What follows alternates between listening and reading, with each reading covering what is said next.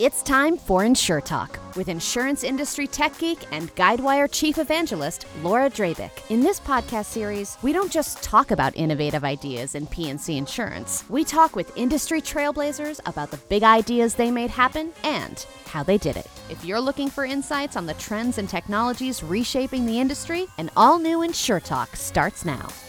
Welcome to InsurTalk. My name is Laura Drabick, and I'm the Chief Evangelist at Guidewire. In this episode, I have the privilege of interviewing Lisa Wardlaw, founder and president of 360 Digital Immersion and North America advisor for InsurTech Israel. Lisa has more than 25 years of global insurance and cross-industry experience, transforming finance, operations, and digital business organizations, spanning cutting-edge startups to Fortune 100 companies. In this episode, we'll discuss how insurers can apply non-traditional thinking and create a compelling and differentiated value proposition. Hello, Lisa. Thank you for joining my podcast. Thank you so much for having me, Laura. So excited to be here with you today. Well, we're excited to have you. So tell our listeners a little about your role at InsurTech Israel and what gets you fired up every day to help insurtechs and insurers transform their businesses. My role is to serve as an advisor to startups who are global and mainly InsurTech Israel, who are coming to North America to land, expand, and create traction. And as you know well, Laura, it's very difficult to get scale and to become that coveted unicorn if you can't take North America. And so given my experience in the corporate world, crossing the gamut from CFO to COO to digital strategy, and when I left the corporate world, it was kind of my mission and my passion to help startups create more immediate penetration because the rising tide lifts all boats. How do we create the swell of tidal lift that the industry overall needs? So that's definitely what I focus on. Yeah, I like that. The swell of tidal lift. And you do it so very well. In 2023, insurers face mounting pressure from inflation, heightened competition, rising consumer expectations, economic uncertainty, and more. In your conversations with insurers, Lisa, what are they saying is their biggest challenge, and what do you tell them about addressing it? Yeah, Laura, the biggest challenge that they face is the vast amount of challenges that they're facing in tandem. So clearly, none of those things are individually unique to insurance. Our industry is tried and true for a reason. We've been around forever. I think it's the heightened pace and the coalescence of all of that at once. But the thing that insurers are saying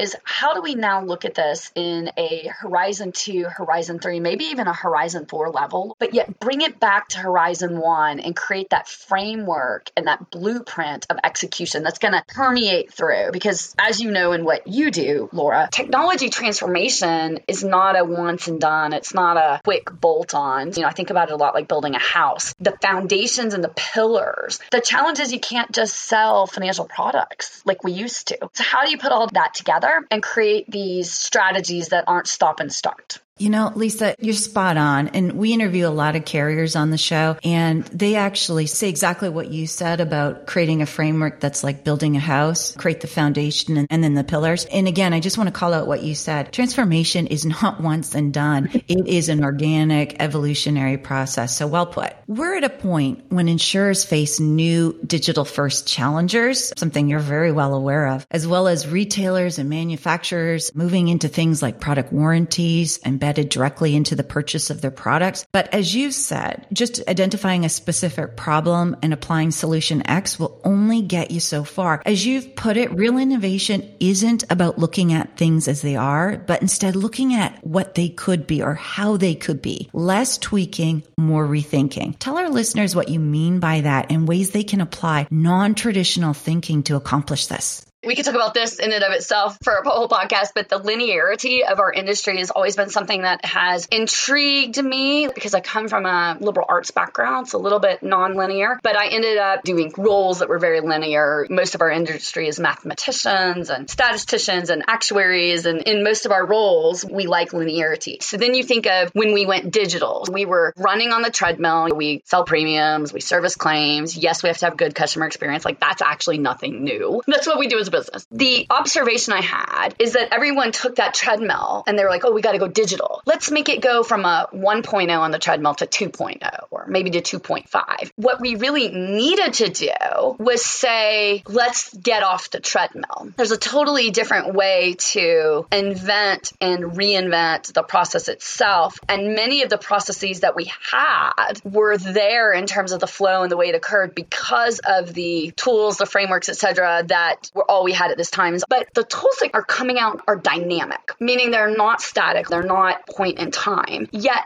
the piping that they're trying to connect into is static. So instead of rethinking the entire process to say, well, now how do we do something that's dynamic, ever fluid, not staying the same? We're trying to pump that hydraulic pressure into something that's static. And of course, Laura, as you can imagine, it just doesn't work. Let's think of like digital intake. And someone will say, well, I just want to digitize the form. And someone's like, no, we should rethink the entire intake process. So that's one example, Laura. And I could go on because I see it so much. But the point here is I recognize patterns. And when I went into the InsurTech world, I started seeing the symptomatic pattern, regardless of the startup, regardless of the corporate, regardless if it's P&C or life or health. I saw the same patterns. And so one thing I try to do is engage at a thought leadership level and say, how can we as an industry solve these patterns? So Lisa, you've said so many insightful things there. One of the things that really resonated with me, though, was your treadmill and a new way to approach or reinvent the process. That's just an aha moment, I think, right now for me. And also, I need to get on that treadmill this afternoon.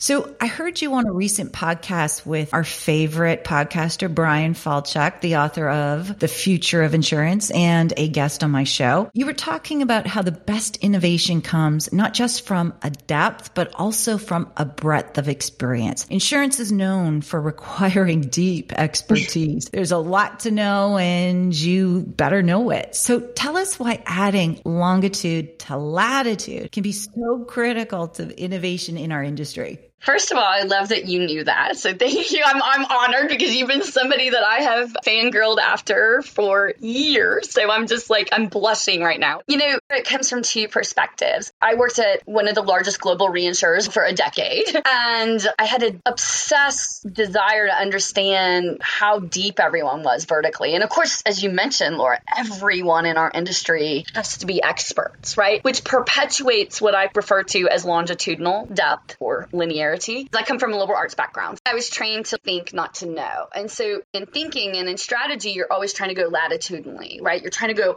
A to Z because you're trying to see the bigger patterns before you go down into the longitude. And I always love this example because you can't find a coordinate on a map with having both longitude and latitude. So there's a lot of intentionality to why I use that example. And what I started realizing is that people that I would speak with were very uncomfortable or seemingly unaware of the end-to-end or the latitudinal observations. And when we would get into things like transformation and how are we going to do that treadmill, everyone would just very focused on making that thing better. Engineering, actuaries, et cetera. And I was like, but we have to think across. And I just started noticing the lack of comfort in flexing that muscle of latitudinal thinking. And I think we've taken an industry that was static, that is by definition deep. You cannot be in this industry if you do not have depth and credibility very deep. But we're missing that layer of cross-secting everything. And there was an amazing colleague, he called it digital cognizant dexterity. And as soon as I heard that phrase, I'm like,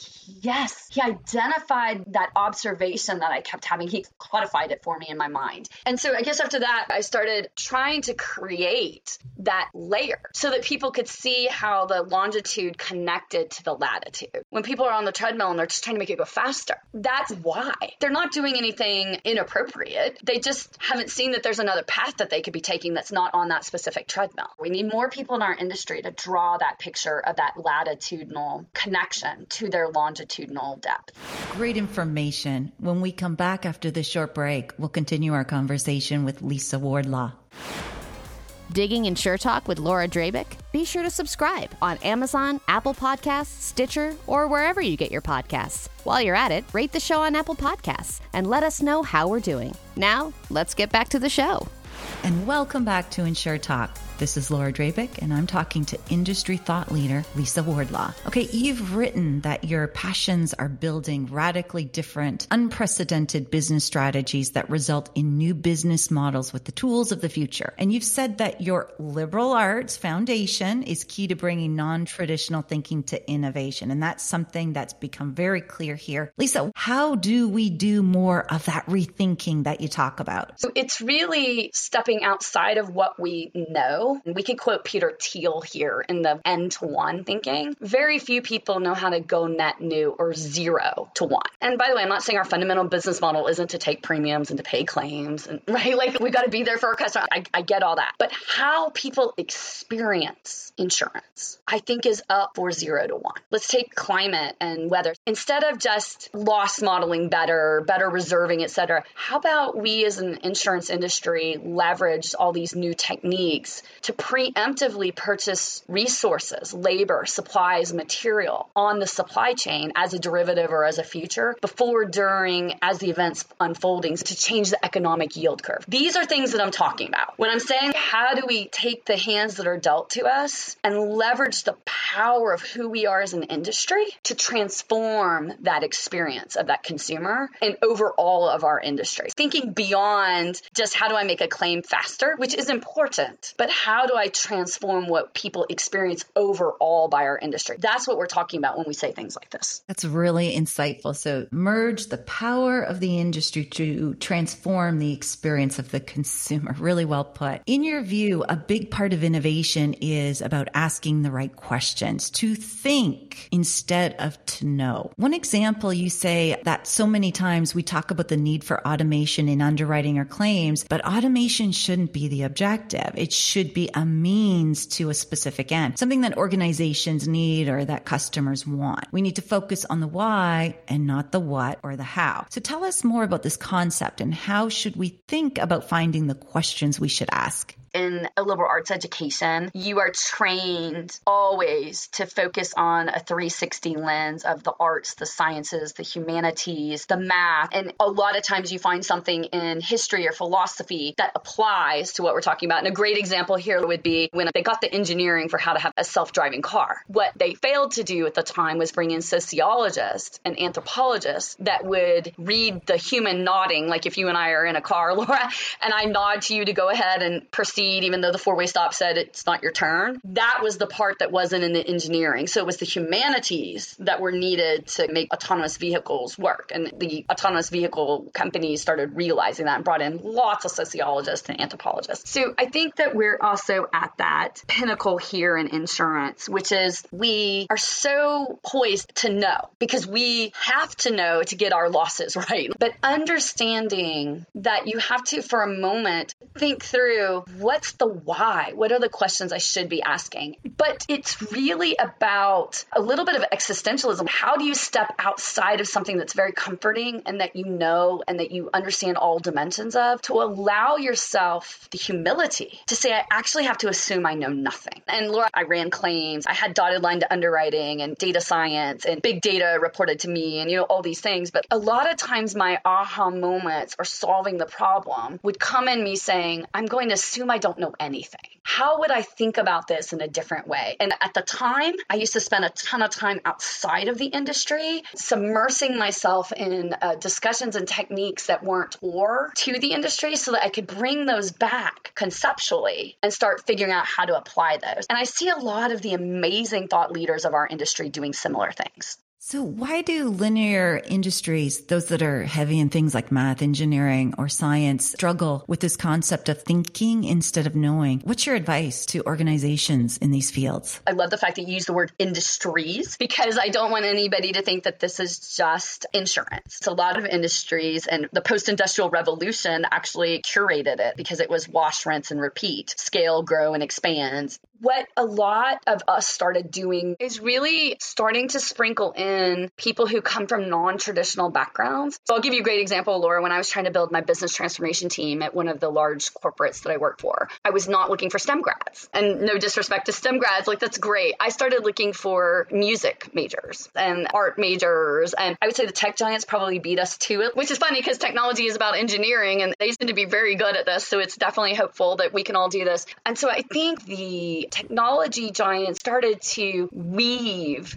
those more holistic, differentiated degrees and thinkings into linearity. That's where we start to see traction. And there are some companies right now, especially in the area of longevity, that are, in my mind, being thought leaders where they're combining engineering with humanity PhDs, sociology PhDs, with loss actuaries, mortality actuaries, and everyone's coming together and we're thinking about what does the new world look like as people age and live longer. So I just want to emphasize how hopeful I am because I am seeing these mixes of diverse backgrounds come together. Yeah, and it's a strategy that McKinsey has certainly used successfully over the years. And speaking of big brand names like McKinsey, thanks to consumer expectations set by big digital first brands like Netflix and Amazon, personalization at scale is becoming critical to our industry, delivering a consistent and contextually relevant experience throughout the insurance lifecycle. So Lisa, what does personalization at scale mean to you? And what are some ways for insurers to achieve personalization at scale or even go beyond what we think of personalization at scale today? The first thing I would tell you is what it does not mean to me. And I would say that personalization does not mean taking an algorithm and reverting to the mean, which is, by the way, like what most air quote personalization algorithms are doing. Mm-hmm. If you think of user stories and you think of the 80-20 rule, and what all this is doing is saying, I'm going to identify something about you, and then I'm going to put you onto a track of commonality. That to me is by definition not hyper-personalization. That is saying you've got a lot of scenarios and you think somebody's going to fit one of those paths. Hyper-personalization to me means that you're not ever comparing me to somebody else's standard data flow or standard journey, that you would literally know me, my habits, my journey. I often use an example with Oura Ring. Like, let's take that as an example because I have one. I'm a big fan of it. I love checking my data in the morning, but I have a really good friend of mine who hates seeing her score because it makes her feel bad about herself. Hyper-personalization to me would mean that my Oura Ring app would know that I'm a metric measured person. It would flash it up to incentivize me, but it would know that my other friend feels bad about herself. So it would not show that to her. And instead it would say like, hey, I want you to know that you did a great job or whatever. So it's how do we really know someone's psychological as well as their behavior patterns? When we achieve that, we will have achieved hyper-personalization. Let's now talk a little bit about generative AI. For our listeners, it's an artificial intelligence that generates new content, including text, audio, images, video, code, and of course, data. Some of the use cases for leveraging Gen AI specifically in insurance could be automating redundant activities, coaching an agent so they could sell cyber or more complex commercial lines. What Gartner shows us in their latest poll of insurance executives is that 70% of carriers are currently in exploration mode of Gen AI. Lisa, what are your thoughts on how Gen AI or even just AI in general unlocks our ability to find transformative ways to move our business forward? What a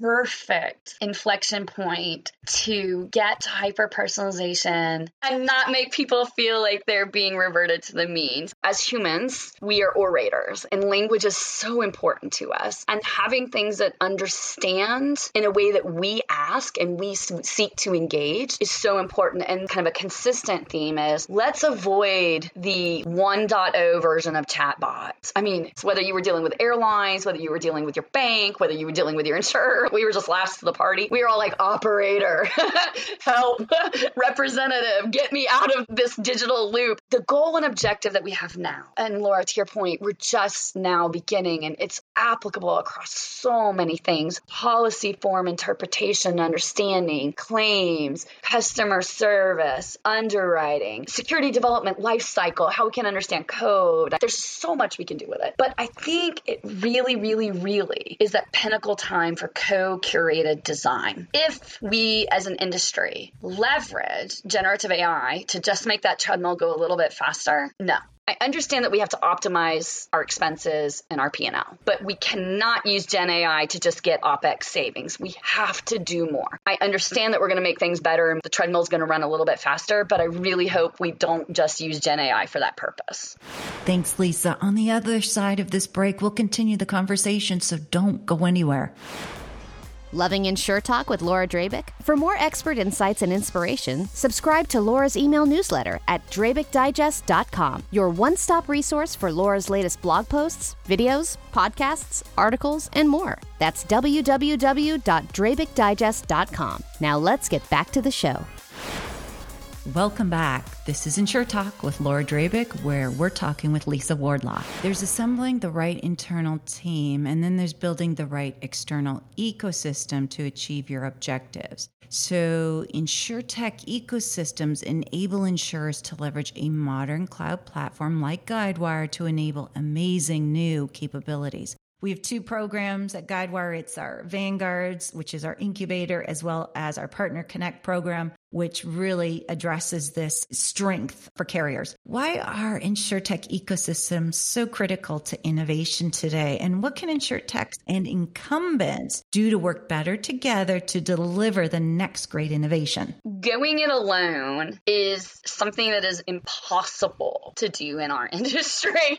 To build something like a UI or a workbench for an insurance function like claims or like underwriting is massive. And the stakes are very, very, very high. A lot of times InsurTech's trying to do that on their own. I'm like, whoa, what are you doing? There's entire companies that focus just on this one workbench. And so I think that the initial generations of ecosystems were putting things together almost from a viewpoint and APIs enabled and intentionality created. Okay, it's there. But the ecosystem of the future that amazing companies like Guidewire are building, it's almost like the enterprise iOS store. And that's really what's needed because you really need to be able as an InsurTech to compose and decompose your tech and really put up the part that's really genuinely unique and different. And you need to avoid all the redundancy of creating things like workbenches and stuff like that. And you need to connect that into the plumbing that has the capability to handle that hydraulic pressure of dynamicism and that insurance carriers trust from a technology and from a performance perspective. And I'm really an advocate for ecosystems 2.0 or what I refer to as the dynamic ecosystem because there's a lot of even more exposed risk as we get into things like what's open and what's closed, what's available, what's not. It's kind of going to be like moving to the cloud, but on steroids. To me, partnering isn't just shake your hand. It's, okay, you have part of my infrastructure and I have part of yours. And we are actually now creating someone's home. How do we do that together? That's very different than just saying we're on a marketplace. Spot on, Lisa. And we hear something very similar from our customers, especially around ecosystem 2.0. And you said something super important. A partnership is not just a logo on someone's website. You are actually helping them achieve something and it's done through an integration or helping them build that house. So well put.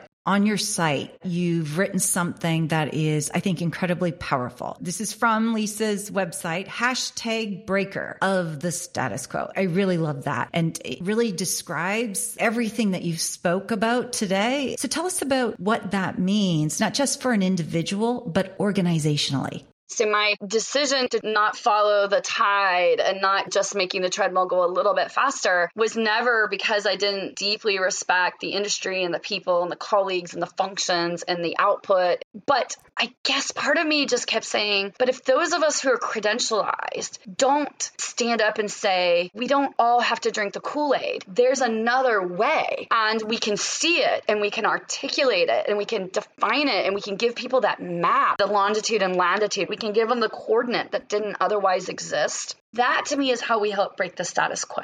And if we're being really, really, really fundamentally honest with ourselves, society as a whole needs insurance. High-performing nations all have robust financial services industries. But today's consumer isn't wired by the same sense of duty, duress, and need that maybe I was raised with. And so we have to move to creating things people want, which in my mind means we need to be able to look ourselves in the mirror and say, yes, we are too big to fail. fail financially, we will always be there to pay losses for what we've written, but we aren't guaranteed that the traction and uptake will continue at the level it has been in the past. So we have to be willing to break the status quo. We have to be willing to say we can do better. We can think about things in a different way. And so for me professionally, I credentialized myself, but I'd always been an outlier. And so for me, finding my voice was, how can I use that for good? So the breaker of status quo very much came to my mind. And I get sought out by outsiders who are like, I think maybe I could talk to you, Lisa, because I am an outsider to this industry, but you seem to welcome that. And so let's have a talk. So it also created that signal to tell people, hey, it's okay if you think this Y or Z is nuts. Let's talk about it, right? It's okay to have those discussions, even with people who are credentialized, because we're not just stodgy and closed-minded to changing the way we do things. So it was really important to me as a personal and a professional mission.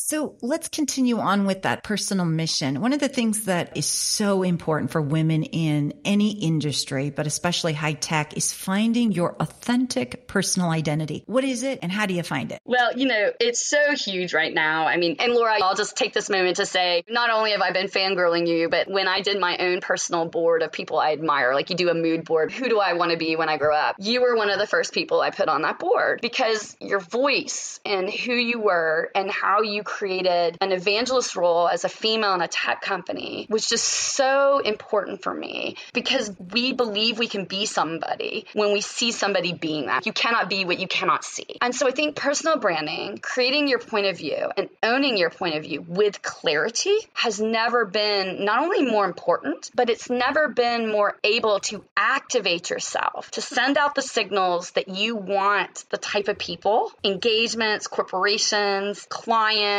colleagues, friends to reverberate back to you. So in the world that we're in with digital, in the world that we're in with female leaders in tech, never has there been a better time to know exactly who you are, to know what you stand for, and then to edit the people and the companies that you bring credibility to in tandem with that point of view. And so I think what a wonderful time it is to be able to know that about oneself. And by the way, we're all figuring it out. And my word of the year this year is activate. And so Sabine Vanderleden and Jessica Ewart and I, three of us met at an innovation workshop in Berlin, having nothing to do with insurance. And we decided to create an Activate Your Authentic Identity workshop to empower women and men to know their voice and to leverage these tools so that they can be very specifically known and also create and co-curate the types of engaging experiences that they want to work on. Activate Your Authentic Identity. Please, listeners, be sure to check that out. Lisa, thank you very much for your time today and for bringing your authentic self to our podcast today. You've shown us it's not just about ideas, it's about making ideas happen. It's truly an honor, Laura. Tune in next time for an all-new episode of InsurTalk with Laura Drabik, brought to you by Guidewire, the platform P&C insurers trust to engage, innovate, and grow efficiently. For more information, visit guidewire.com.